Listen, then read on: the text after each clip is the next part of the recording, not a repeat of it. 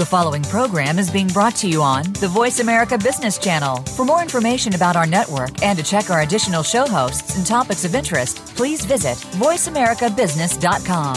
The Voice America Talk Radio Network is the worldwide leader in live Internet talk radio. Visit voiceamerica.com. The views and ideas expressed on the following program are strictly those of the host or guests and do not necessarily reflect the views and ideas held by the Voice America Talk Radio Network, its staff, and management.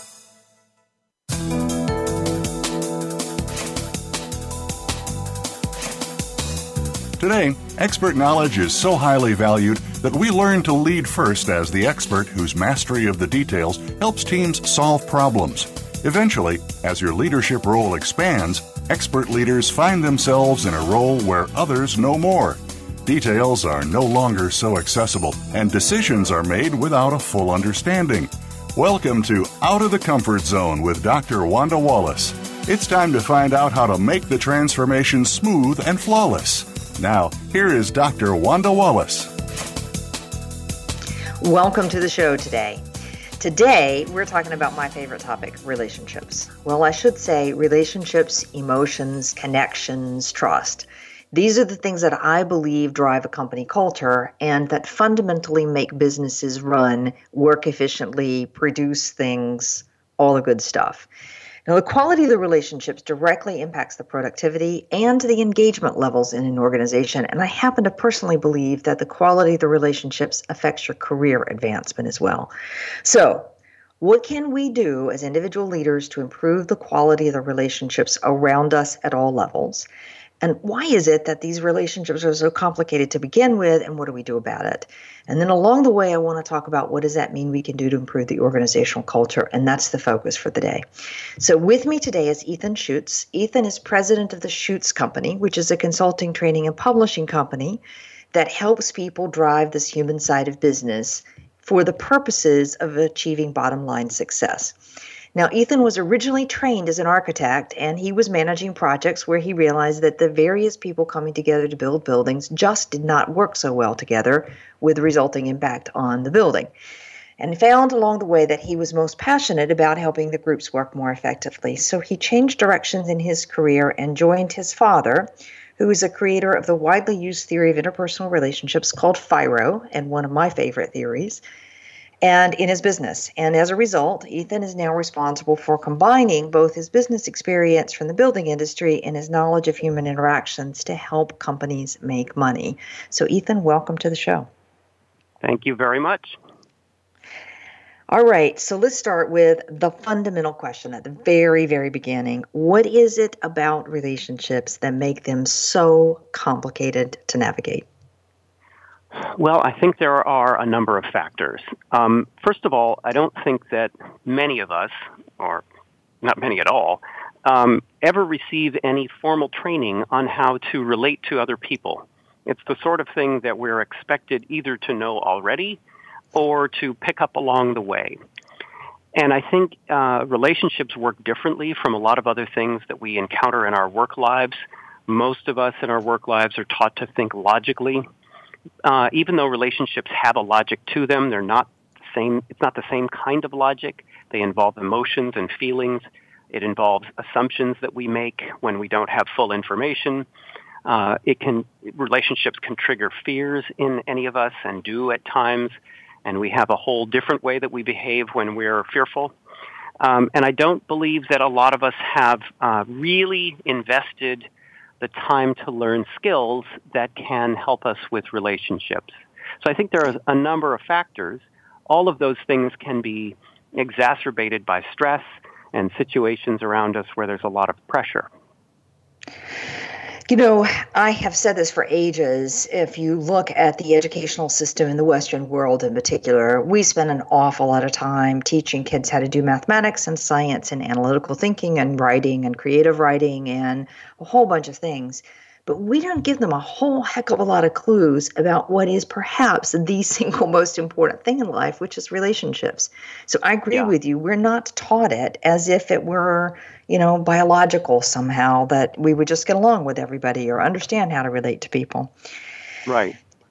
So, so what do we do about this? can we begin to think about relationships in a way that helps us understand the logic that exists in them?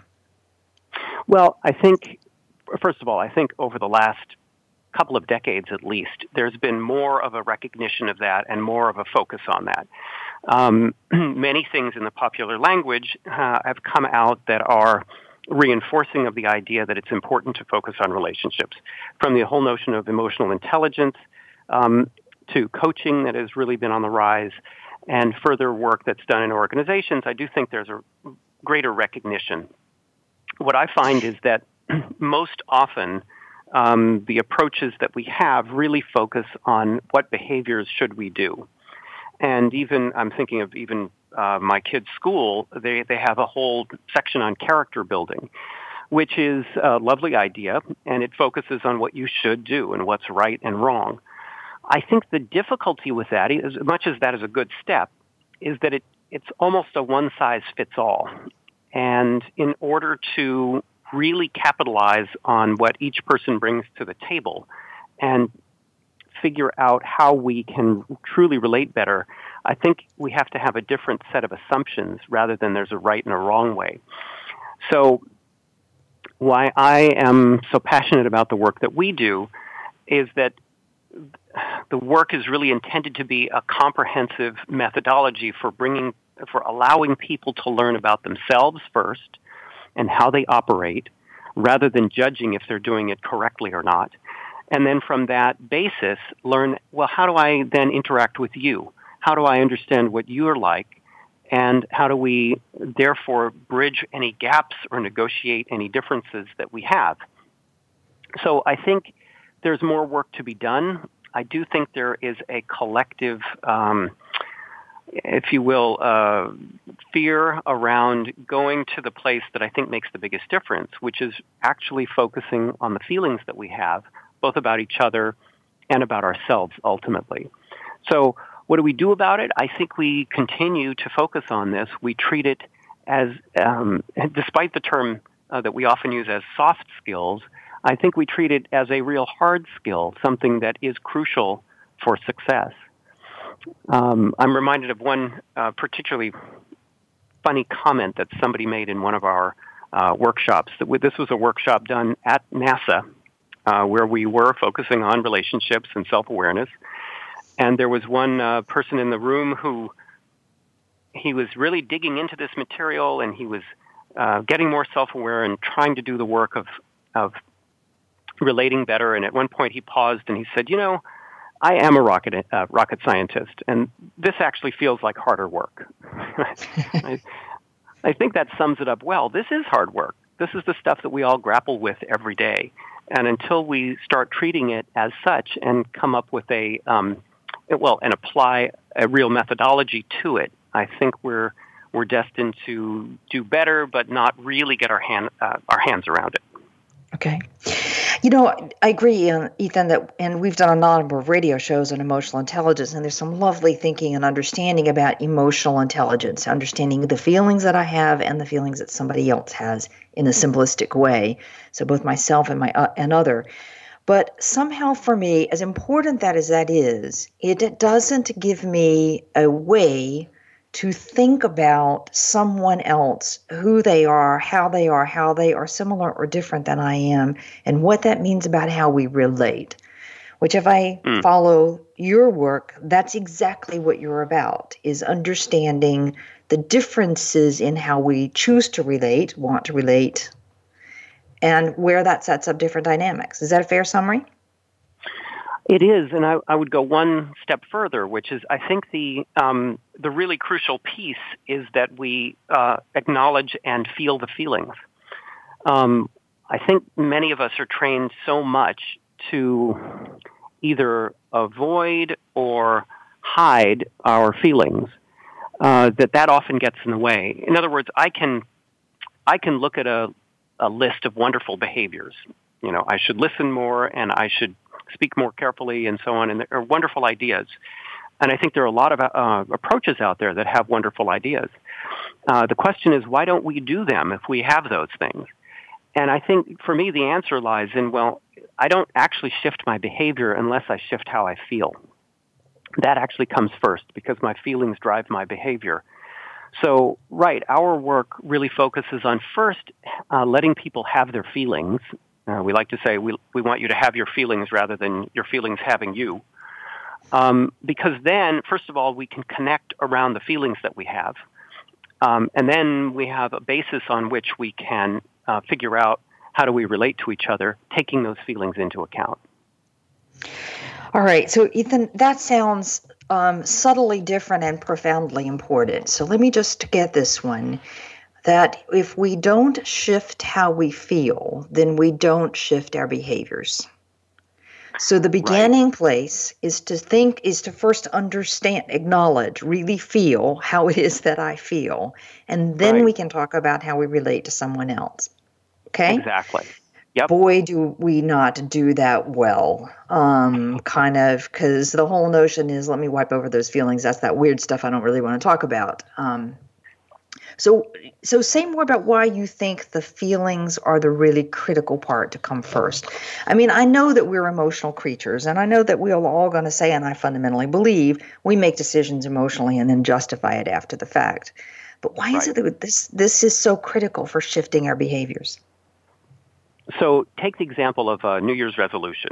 I can say to myself, okay, January 1, I'm going to start exercising. And I've probably said that, 20 times over the last 25 years or so, yet I'm still not doing it the way I want to. So it's a wonderful idea in my head. It's a great behavior that I'm going to tell myself that I want to do. But unless I feel like exercising, or I feel that I'm getting more than I'm losing when I exercise, I'm probably not going to do it. One of the notions that we have in this whole body of work is that I do the things for which I get some kind of internal payoff. So I'll give you an example. I like to do my work well because when the boss praises me, I feel good about myself. Now, I can say it's because the boss praised me, but in actual fact, the reason I do it is because I feel good about myself when that happens. Even when I do things that on the outside look like they're not such good things to do, I get some kind of payoff for that. So, for example, maybe I argue with my boss, and that seems like not such a good idea on the outside. But I might walk away secretly feeling that I was right, or that I stood up for myself, or that I didn't get pushed around, or something like that. These are often feelings that I have that I don't necessarily want to acknowledge on the outside or even to myself, but they drive what I do, right? So if I follow that logic, then not exercising means I get some sort of payoff for that, right? I first of all, maybe I get to sleep in. I don't get to work, I don't have to work that hard. Maybe I get to feel a little bit sorry for myself, or I get to get some sympathy from others about how hard it is to make myself get out there and exercise. It connects me more to people who also don't exercise. There are a whole variety of things that payoffs, if you will, that I might get from continuing to do it the way I'm doing it. And until something shifts at a deeper level where I feel like, it might be hard, but I really like to do this, or I like the outcome, or I like the way that I feel about myself when I do it more than these other things, those payoffs, those internal feelings tend to win. Okay, so I can put it in a simpler statement, which is the payoff of continuing to eat dessert or whatever else it is that I do as my bad habit that causes the weight gain is greater than the payoff I might get eventually from losing a few pounds. So there's an immediate gratification as well. Right. But I certainly get you in the workplace where I feel like I stood up for myself. I feel like I was right. I feel like somebody else is at fault. And that is the better payoff than taking accountability for doing it differently. Absolutely. Okay? Exactly. All right. So step one, and this is an interesting place we land, if we start this conversation talking about relationships. And how is it that we make relationships more effective in some form? And then the story comes, well, first you have to start with how you feel. And until you understand how it is that you feel about yourself and what payoff you're getting by doing the behavior you're doing, we're not going to make any progress on how we relate to other people. I don't know. What We're an not going to interesting make starting any, point. but we may get stuck. Yeah. We get stuck. Okay. All right. So I have all these feelings about other people, presumably because they don't do what I want them to do, or any number of Yep. other reasons. Yep. All right. And then I take a deep dive to understand something about myself. All right. And then what's next? What happens after that? Well, then part of what how can I put it? What happens after that is that I have a lot of new awareness that I can use in the moment. So you and I are sitting talking. If I'm aware that, there are times when I really want to feel right, we start to look at, well, what's underneath that? What is it that I'm concerned about that I'm using that to protect myself from? So this is where we really get to the idea of internal fears and defensiveness, which this can sound overly dramatic. The idea is that we all walk around with some fears, or call them concerns if you want, all the time. These are not necessarily debilitating. They're not necessarily huge, but they're there. So, for example, this is a really easy one at work. To some degree, we all have some worries about making sure that we're doing things competently. Of course, we want to do a good job, and we want other people to acknowledge that, and I want to feel internally that I did a good job as well. So anytime that is potentially threatened, I might get fearful, in which case I might adjust my behavior so that I don't feel that. I don't want to feel embarrassed. I don't want to feel that I made a mistake or failed or anything like that. And so we do a variety of things to make sure that we don't feel that way. That often presents as being defensive, which is really where we get stuck with each other, particularly in the workplace. It's what we tend not to like about each other. When we see each other get critical or act like a victim or go into denial or a number of things like that, those are the things that we really dislike. So a lot of what we are trying to do is help people become less defensive through awareness and more open about what's actually true for me. So I might come into my boss and say, well, I'd like to give you the report that you assigned me, and I want to talk about it because I want to check with you that you got what you want and that I did the job that you were looking for. And I might even add, I have some nerves about this, and so that's part of the reason that I'm checking. So we start to have different conversations instead of perhaps an older conversation that might have been, here's the report, and I'm sort of on my guard, and I'm ready to refute anything that the boss says to prove that it was okay in the first place. Okay. So it's this understanding what fears are tapped, what internal fear gets tapped, how it gets tapped, and what my patterns of defensiveness are, so that I change the conversation I have with people. So rather than going into my boss and say, here's the report with a bit of attitude of how dare you criticize it, instead, if I can go in with my boss and say, here's the report, and I'm a little nervous about this one. I checked in this section, especially this section right here. I'm a little worried I didn't get that exactly the way you wanted it. My defenses are now down. I've acknowledged the fears, and the conversation shifts accordingly. Yes.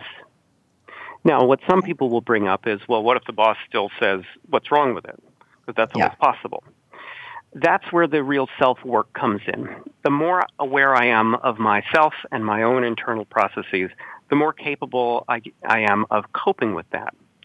So, interestingly, it turns out that if I want to be more effective in relationships, starting with myself turns out to be more effective than trying to change the other person, which is, I don't know about you, but often that's what I'm trying to do, and I wish they would be different, and if only they were different, my life would be wonderful, right? The problem with that is, of course, all they have to do is not change at all, and I'm stuck. Right. So the more capability that we build for coping with other people, which really means coping with my own feelings internally, then the more we can be present and problem solve with others and connect with them and support them even when they are having a difficult time, and the more flexible we can be. Boy, that's an interesting one, and more flexible. Okay. I say to people all the time, so I'm with you. Every time we're trying to change somebody else, it doesn't work very well. I always say to people, you can't change the person that you're living with as your life partner. You're certainly not going to change somebody that you work with. So every time you're trying to change somebody, you are in the wrong. It is quit it. Just absolutely quit it. And I always get argument back from the class. Wait a minute. But they're wrong. It's like, I don't care. They're not changing. How about you change what you do and look for a different outcome? So I love that statement. And we do. But then we turn ourselves into a victim, exactly as you say, because you didn't change, therefore nothing else can be better. And it's all your fault. Yeah. Okay. So shifting this, becoming more aware of our own internal fears and defensiveness allows us to be more capable to dealing with the other person for however they show up and whatever they do and don't do, and therefore more capable of coping, more present, more problem solving, and more flexible. Wow. Sounds like a fabulous journey. Okay, Ethan, we're going to take a break and continue with this one, because when I come back, I want to talk a little bit more practically about, so how do you go about doing this? And we'll get a couple of examples. With me today is Ethan Schutz. He's president of the Schutz Company, and we are talking about Ethan's work on Phiro theory and how this helps take relationships, emotions, connections, trust, and ultimately drive better business results. And if you'd like to know more about Ethan's work, check out his website at www.humanelement.com. And we'll be right back. Become our friend on Facebook. Post your thoughts about our shows and network on our timeline. Visit facebook.com/Voice America. How is your work-life balance? In most businesses, no matter where you are positioned, there is always room for improvement. If you're an executive, learn insight about your business. Are you an employee? Learn how to better work with your team. Even if you're not in business, you can learn where your strengths and weaknesses can be played to their best potential. The Work-Life Balance with host Rick Morris can be heard live every Friday at 5 p.m. Eastern Time, 2 p.m. Pacific Time on the Voice America Business Channel.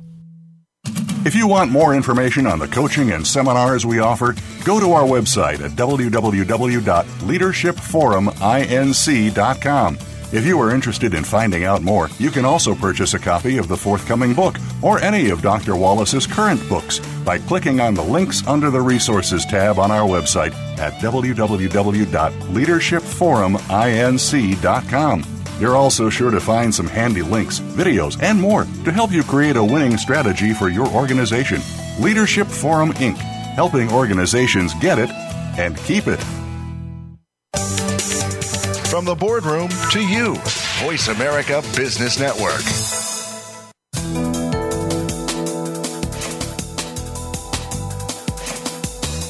You are listening to Out of the Comfort Zone. To reach Dr. Wanda Wallace or her guest, call into the program at 1-866-472-5790. Again, that's 1-866-472-5790. You may also send an email to wanda.wallace@leadershipforuminc.com. Now, back to Out of the Comfort Zone. Welcome back. With me today is Ethan Schutz. Ethan is the president of the Schutz Company, and Ethan's role currently is helping organizations improve the human side of business in order to drive bottom line success. If you want to know more about the services that Ethan offers or about the theory, it's at www.thehumanelement.com. All right, so we've just been talking about this whole nature of relationships, and I want to try to summarize all that's been said in just a couple of sentences. So the basic notion is that people walk around in the world out there and they generate emotions. I have reactions to them. Those emotional reactions trigger my own internal fears and my own defensiveness. And once that gets tapped, then I'm off to the races in trying to get somebody else to do something differently, to change them in effect. And when I do that, we're probably not going to get very far in our relationship. So, and it's often the variety of defensivenesses that get triggered is what we actually end up disliking about people.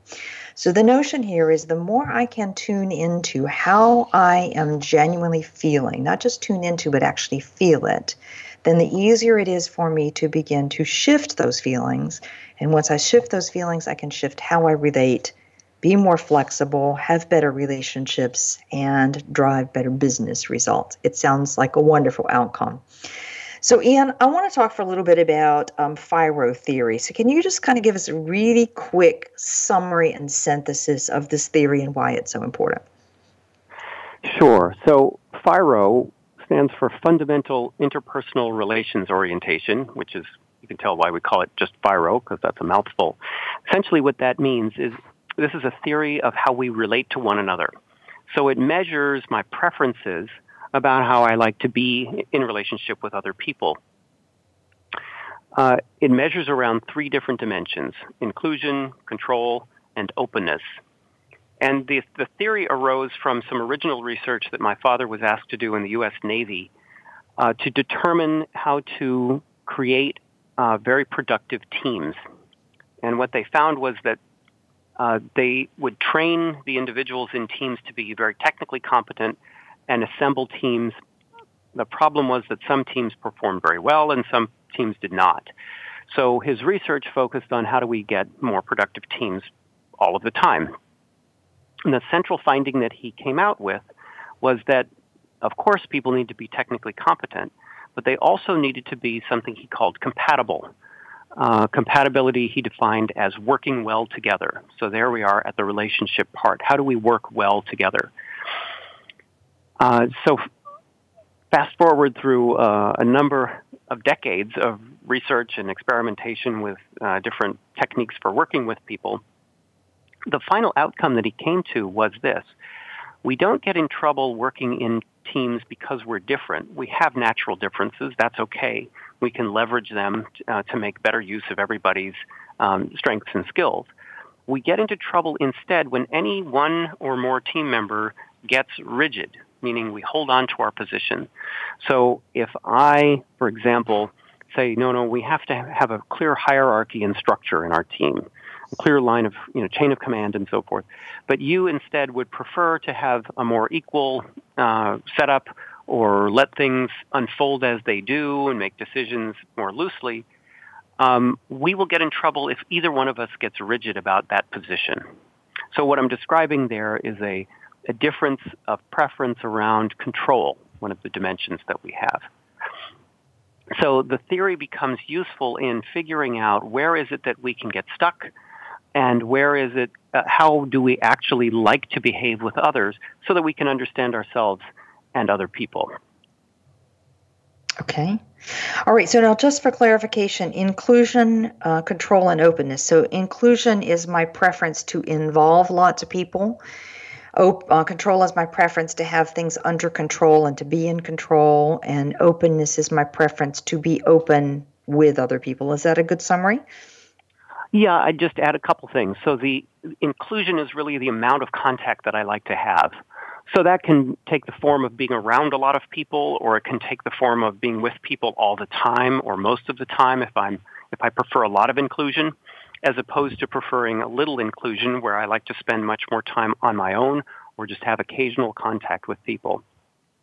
Okay. To clarify around openness, what we really mean by openness, if I prefer a lot of openness, it means that I like to be, or I prefer to be open about all of my experience, my thoughts, my feelings, my memories, my intuition, how I'm feeling, the state of my body, everything about me. And what we're saying is that we vary on these things. Some people prefer a little bit of openness, some people prefer a lot, some people are in the middle. Those are simply preferences. There's not a right or wrong place to be on any of these scales. Okay. So in a team, then, the compatibility, using your father's term, comes not because you have a preference for a lot of openness and I have a preference for a less amount of openness, but because either of us become rigid in our preference, meaning the only way we can relate is if we're open. Okay? Right. That's right. Okay. All right. Now, so can you tie this all back to feelings?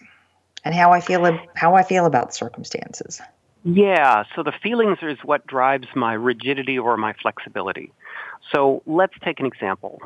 I'll give a common one in the workplace. So around the area of control, different people want to have different amounts of control over others. So sometimes I like to be in charge, and I like to give direction or be the leader or even set the structure under which we work. Other times I might like to leave things loose, let them go with the flow. Maybe I like somebody else to be in charge. So we have that variation. Now, tied to the area of control is the fear of being embarrassed or humiliated or feeling like a phony, feeling like I didn't do well, I'm incompetent in some way. If I feel that, or I'm concerned that I might feel that, what I tend to do is adjust my behavior to avoid it. Right? I don't want to walk around feeling embarrassed or feeling like I don't know what I'm talking about. So one thing I can do is hang on tightly to control. So I make sure to control every little detail. If I'm the boss, maybe I set up the agenda for the meeting, minute by minute. I've got everything planned out, and I won't accept any deviation from the plan, because that way I won't be caught off guard with something I'm not prepared for. And in practice, what that then looks like is a micromanager, somebody who's paying attention to every single detail and controlling every little piece. The reason is not necessarily because I'm a bad person or anything like that. The reason is because I'm trying to make sure that I don't feel bad about what I'm doing. And where it becomes rigid is that the moment I let go of that control, then the fear returns. If I don't control every little bit, things may not go well, and then I will feel embarrassed and humiliated, and I don't want that. So I become rigid in the high control area. Now, this is an equal opportunity employer. I can actually become rigid anywhere along this continuum. I could also become rigidly low in control. I've met some people like this where they say, well, yes, I'm the boss, but I like to let the folks under me develop, so I give them lots of opportunities to make decisions and do things on their own, and I don't get in their way. And it sounds very magnanimous on the surface until there's a situation that really requires the boss to be in charge and make a decision. And then you might notice, at that point, they're still abdicating making the decision, and that rigidity on low control starts to get in the way, where people say, well, wait, we really need your leadership now, and it's not there. And that's sometimes how you can notice it. The micromanager one with the high control is, of course, a very common pattern that we see in workplaces. And the people who are micromanaged often react. Yeah. I see both of those, actually. Micromanager and what we call the laissez-faire manager, where they just aren't paying attention and kind of, it'll be okay. It'll work itself out. That's good for people, that sort of thing, when decisions aren't made. Okay, so Ethan, the fundamental principle underneath this is that in leading people, there is no right way to go. That it is a matter of having flexibility, or often we use the word versatility. That it's sometimes you need to do this, and at other times you need the exact opposite of it. And what you want is for people to have the comfort in going one way or the other. Giving direction and not giving direction, pushing people hard, pulling back from pushing people hard. So we could take every dimension you could name, and the notion is there's this versatility in going either way. So It sounds like that's underlying, and I can have my preference then for which side of that continuum I want to fall on, so long as I don't get rigid about it. The moment I get rigid about it, I have to do it this way, or else I get afraid, then we have trouble. And now I see why you say it's the fear. It's that internal fear that's driving all the stuff that makes relationships so complicated. Exactly. Okay, let me do a slightly different one. Sorry, I'm talking so much here. I'm going to give it back to you in a minute. But as my listeners know, one of the things my listeners know is that I care a lot about helping women advance. And one of the challenges for women is that they often end up being high controllers.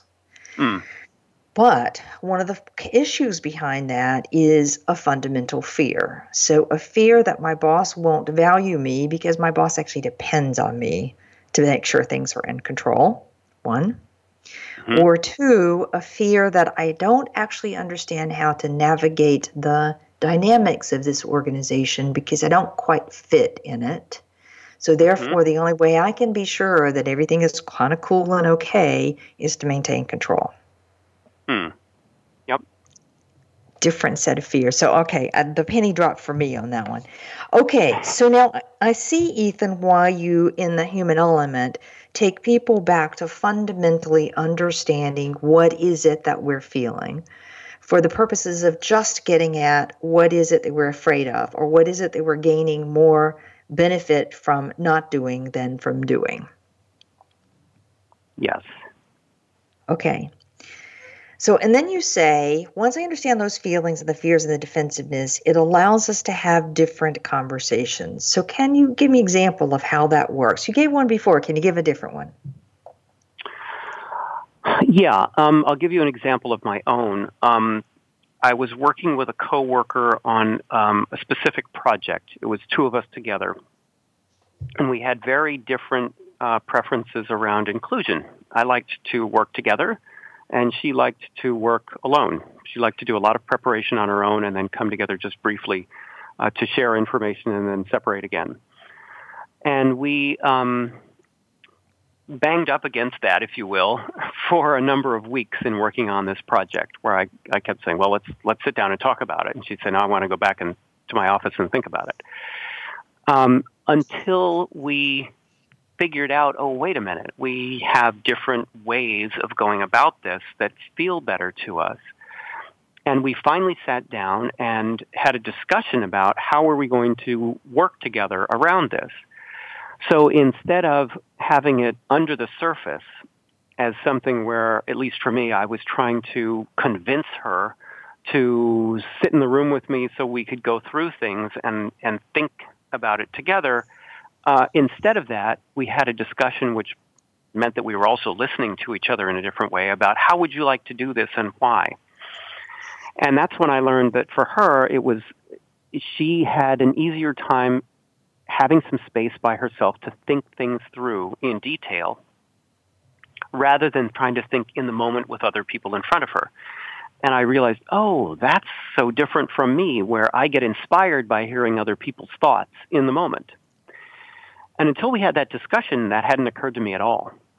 So at that point, we were able to say, all right, well, given that, how can we structure this so that we're both getting some of what we need or want in this so that we can maximize our work.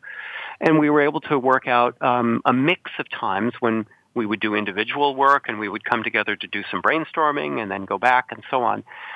Just the fact that we were aware of it meant that from that point on during the project, we were able to notice in the moment if we were getting off the rails, if you will, and say, oh, wait a minute, did we just hit that thing again? Let's hold for a moment, just talk about that for a second and figure out what's the next thing to do. And I found for myself, I could become even more sensitive to it and just notice, oh, wait, should we stop here and, and have you go back to your office and do some thinking about what we just said? Would that be helpful? I could then say that without feeling like she was wanting to leave or get away or not want to do the work or all of the other various assumptions that went through my head that had been totally unchecked before. So that different conversation allowed us to bridge a gap in preferences quite effectively. Okay, now I can imagine some people would say in this example, yes, Ethan, but that takes longer. So stopping the work and letting her go back to her office and, think to herself and then come back together, that takes longer. Don't we just need to sit there and slog it out? And what's your response to that? Well, so I think the real comparison is not between sitting and slogging it out and, in this case, her going back to her office or us doing a mix of the different methods. The real comparison is how long did it take to do the whole project? Because if we had never had this discussion, a lot of slogging it out is really not getting much work done. Because what's really happening is that underneath the surface, we're arguing about how to do the work, and we're not actually getting the work done. Sometimes we phrase this as, this is about working on the work, not working on each other. Because I think the myth is that if we push the emotions aside, or the preferences in this case, those feelings, that somehow it won't matter and we'll go faster. But in fact, that's not true. The feelings are still there, and they do slow us down. One of the things that I do with groups often is I simply ask them, how many of you have been in a meeting that didn't go the way you wanted? And, everybody raises their hand because we've all had that experience. And then I say, well, why? What happened? And the reasons are usually things like, well, there was one member who dominated, or somebody who talked too much, or some people who didn't participate, or some people who argued, or something like that. It's almost never about the actual content of the meeting. It's rather about the way that people interacted with each other and how that meant that we didn't get things done. And I think that's where we really need to look. Are we actually getting things done by avoiding the feelings part? And my guess is in most cases you're going to find that not a whole lot gets done, or it doesn't get done well because we compromise and we kind of avoid the problems, and that means we're compromising the work itself. I often think that if we took out that one of the big drivers of stress is other people. The people who don't do what I want them to do the way I want them to do it, to be quite honest. And the feelings that get generated because of that. And then we spend an inordinate amount of time fussing and fuming and thinking and worrying and stressing about it. And I actually think that's one of the big drivers of stress. So I think you're right that it really, really slows us down. Yeah. Okay. So, Ethan, we're going to take a break here again at this point. This is still a lot to try to summarize. So first off, with me today is Ethan Schutz. He's president of the Schutz Company, which is a consulting, training, publishing company that helps people navigate the relationship side of business to achieve a better productivity, bottom line, and productive teams. The website, if you want to check it out, is www.thehumananelement.com. The notion here, again, to try to summarize all of this, is that we have different preferences in how we choose or want to relate around three dimensions: inclusion, control, and openness, varying amounts of what we would like that to be. When we get rigid about what our preferences are, and usually the rigidity is driven by my fears and my internal fears and defensiveness, often about my fears of things not going well or looking bad or being an imposter or being made to be wrong. And I get defensive. One of the things that happens when I get defensive is I can get rigid. When we get rigid about any of these preferences, then we're going to find that the relationships get tangled and we start arguing, debating, not progressing the work. So the focus then is to first understand what it is that I am genuinely feeling, what is the source of all of these fears and defensiveness, and then to be able to have a conversation with someone else in a different light about the preferences and find an alternative strategy that's going to work. Okay? So, Ethan, I hope that's a good summary. When we come back, I want to talk about how all of this drives a culture of an organization and what you can do to alter the culture. We'll be right back. Follow us on Twitter at VoiceAmericaTRN. Get the lowdown on guests, new shows, and your favorites. That's VoiceAmericaTRN. If you want more information on the coaching and seminars we offer, go to our website at www.leadershipforuminc.com. If you are interested in finding out more, you can also purchase a copy of the forthcoming book or any of Dr. Wallace's current books by clicking on the links under the Resources tab on our website at www.leadershipforuminc.com. You're also sure to find some handy links, videos, and more to help you create a winning strategy for your organization. Leadership Forum Inc., helping organizations get it and keep it.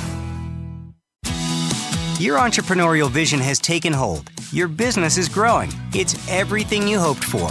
Or is it? With growth comes bigger headaches, more hiring, more capital, more customers to satisfy, more employees to manage, more plates to juggle, and more demands on your time. Get off that merry-go-round now.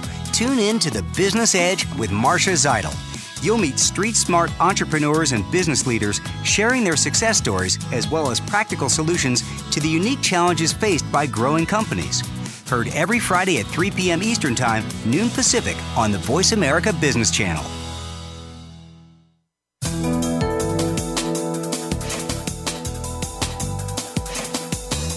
You are listening to Out of the Comfort Zone. To reach Dr. Wanda Wallace or her guest, call into the program at 1-866-472-5790. Again, that's 1-866-472-5790. You may also send an email to wanda.wallace at leadershipforuminc.com. Now, back to Out of the Comfort Zone. Welcome back. With me today is Ethan Schutz, president of the Schutz Company. Ethan and his company help people understand how to access their feelings and drive relationships to have more productive teams. And I'm going to leave it at that. The website is thehumalelement.com. Okay, so Ethan, I just teed this up on the backside to say that we wanted to talk about the organizational culture and how can we impact the culture.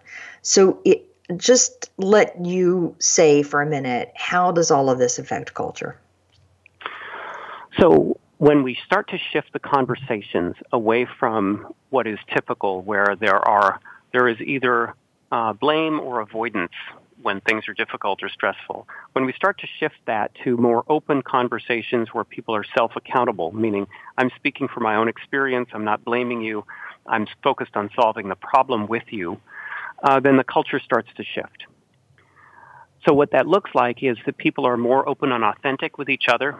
They don't shy away from having difficult conversations. It doesn't mean they're easier.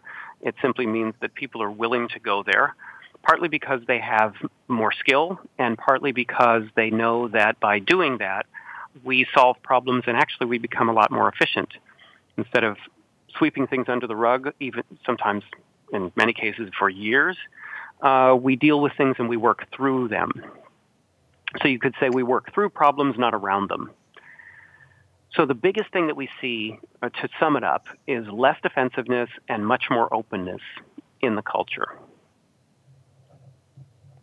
Wow, but wouldn't that be a fabulous outcome to get the defensiveness down? Yeah.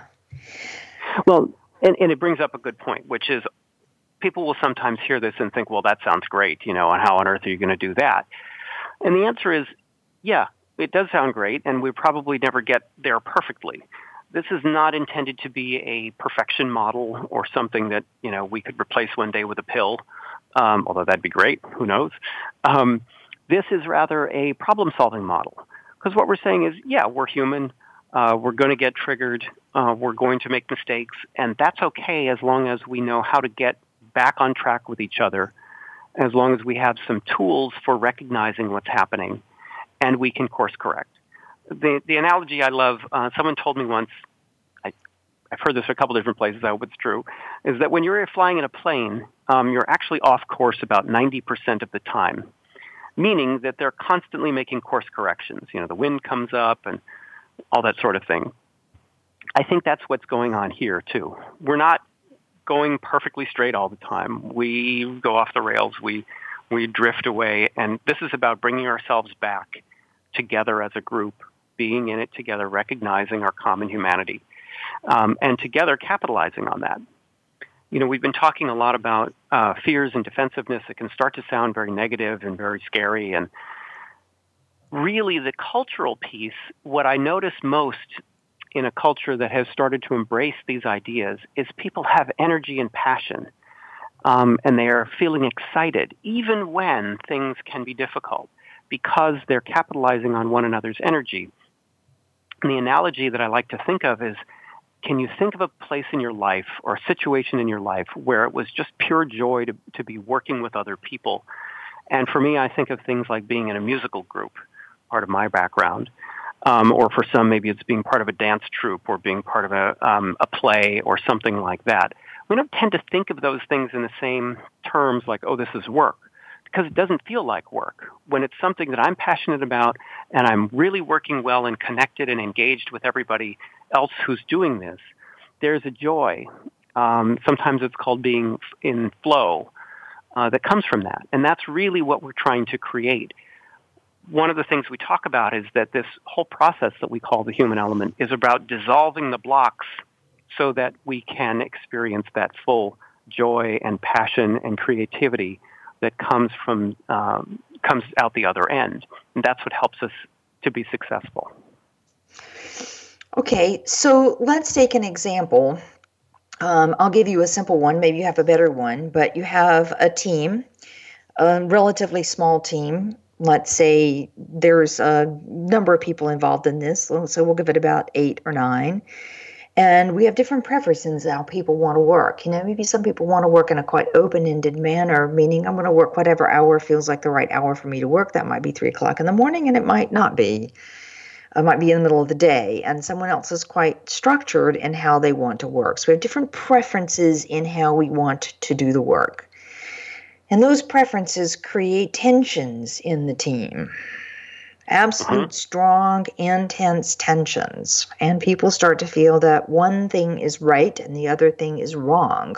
Or I know when I can count on you and I know when I can't count on you.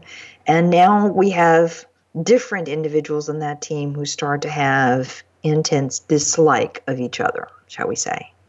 Yep. What work do you do then with that team to help them move to a place of joy? So almost counterintuitively, what we find is to help the team, we start by working with the individuals. And so we begin with a process of helping everybody gain more self-awareness. That's where this theory comes in, because we can look at people's behavioral preferences, like we talked about, around inclusion, control, and openness. But the theory actually continues and has 2 other layers to it. So underneath those behavior preferences, there's also the way that I feel about other people. And underneath that, there's the way that I behave and feel towards myself. So when I learn more about how I behave and feel towards myself, I also start to learn about how that has an impact on the way I feel about other people and what I do with them. In the process of each person gaining that awareness, they're also learning a lot about each other, which means that they're then positioned to have much more open conversations with each other at a much deeper level. So what we're supporting them to do, and the skill that we're teaching them, is to have those open conversations, so that instead of letting that tension build up, or if it has built up, addressing it, we want to address those issues as they come up or make a place for it, so that we can talk through not only how are we different, but why, and what is it beneath that that's driving it. And what I find is that when people actually get to that point where they're talking about what's really real in the room, things shift. Because then we have a deeper understanding of one another. If I see you as somebody who's very different from me, you want to be open, and I would prefer to be less open. As long as I see you, and like you said, if I just label you as being wrong, we are stuck. I don't know anybody who likes to be labeled as being wrong, so we get into a back and forth. That's often the water cooler talk, right? But if I can understand, hearing from you, why it is important for you to have high openness, and can feel the feeling that you have, or at least empathize with it, and you can empathize with mine, we tend to connect. And when that connection happens, there's a lot of understanding that happens and a lot more acceptance, both of myself and of others. One of the things that we do when we train practitioners in this work, often we have a crowd from many different countries. People come from different places to be trained. And it's very common for people to say toward the end of this program, I came here with my colleague. I met this other person who's from a completely different country, but we really understand each other because at a deeper level, we feel similarly. And they connect on that level. After that, the cultural differences, the behavioral preference differences simply become of interest. Oh, that's interesting. You play all this out in a different way. But our core humanity, how we feel underneath it all, seems to be pretty common. And that's very connective. So the core is about how we feel, and that's where we connect. Okay, so let me come back to the little example I give you about the team. I really like this, that the notion is that when you really get underneath through both the way I feel about others, why I behave the way I behave, and what I feel about myself, and we can begin to talk about why I do what I do, then we connect at that more human level, that more emotional, real feeling level, I guess is the best way of describing that one. So let me come back. In the case, so suppose in this case, there is a lovely bit of a discovery, maybe not as deep as it needs to be, about why each person needs what they need and how they're thinking about it. And they have a lovely coming together. And then, 2 months later, they've gone back to exactly where they were before. Do you find that happens often? Yeah, absolutely. So we have to keep reiterating this, in other words. It's a process, not an event. Absolutely. It's like any other professional practice that we do. It's something, we even have used that word in cases. It's a practice. It's something I do continuously, and I get continuously better. And often I get better by making mistakes and then thinking about how to do it a different way. So some of the work that we do is helping to create the atmosphere that it's okay to be imperfect with one another, partly because we are all imperfect. I hate to say it, but I think that's true. And let's notice that and work to accept it rather than trying to act like or cover up my own imperfections because somehow I think that you're perfect and I'm not. Okay. All right, Ethan. Absolutely fascinating. And it sounds like that it's a practice that you have to do a lifetime of work on, that it's a continual journey, I guess is what I want to say.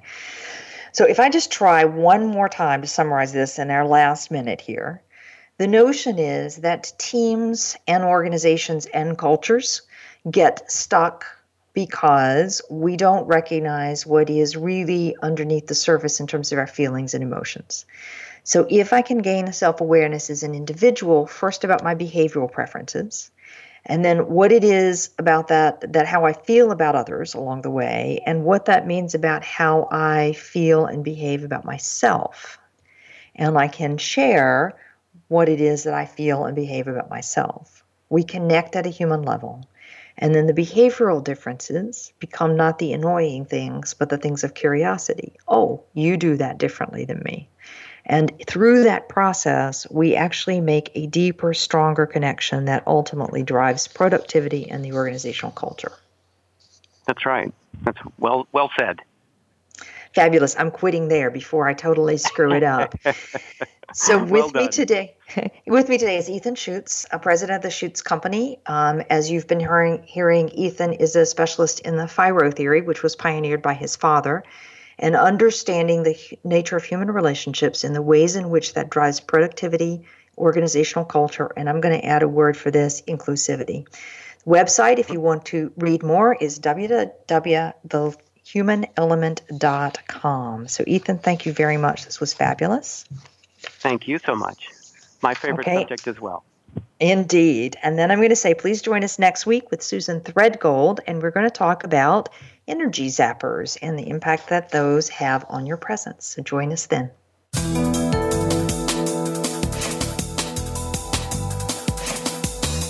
Thank you again for joining us for Out of the Comfort Zone. Tune in again for another edition with Dr. Wanda Wallace next Friday at 11 a.m. Pacific Time and 2 p.m. Eastern Time on the Voice America Business Channel. Take charge this week.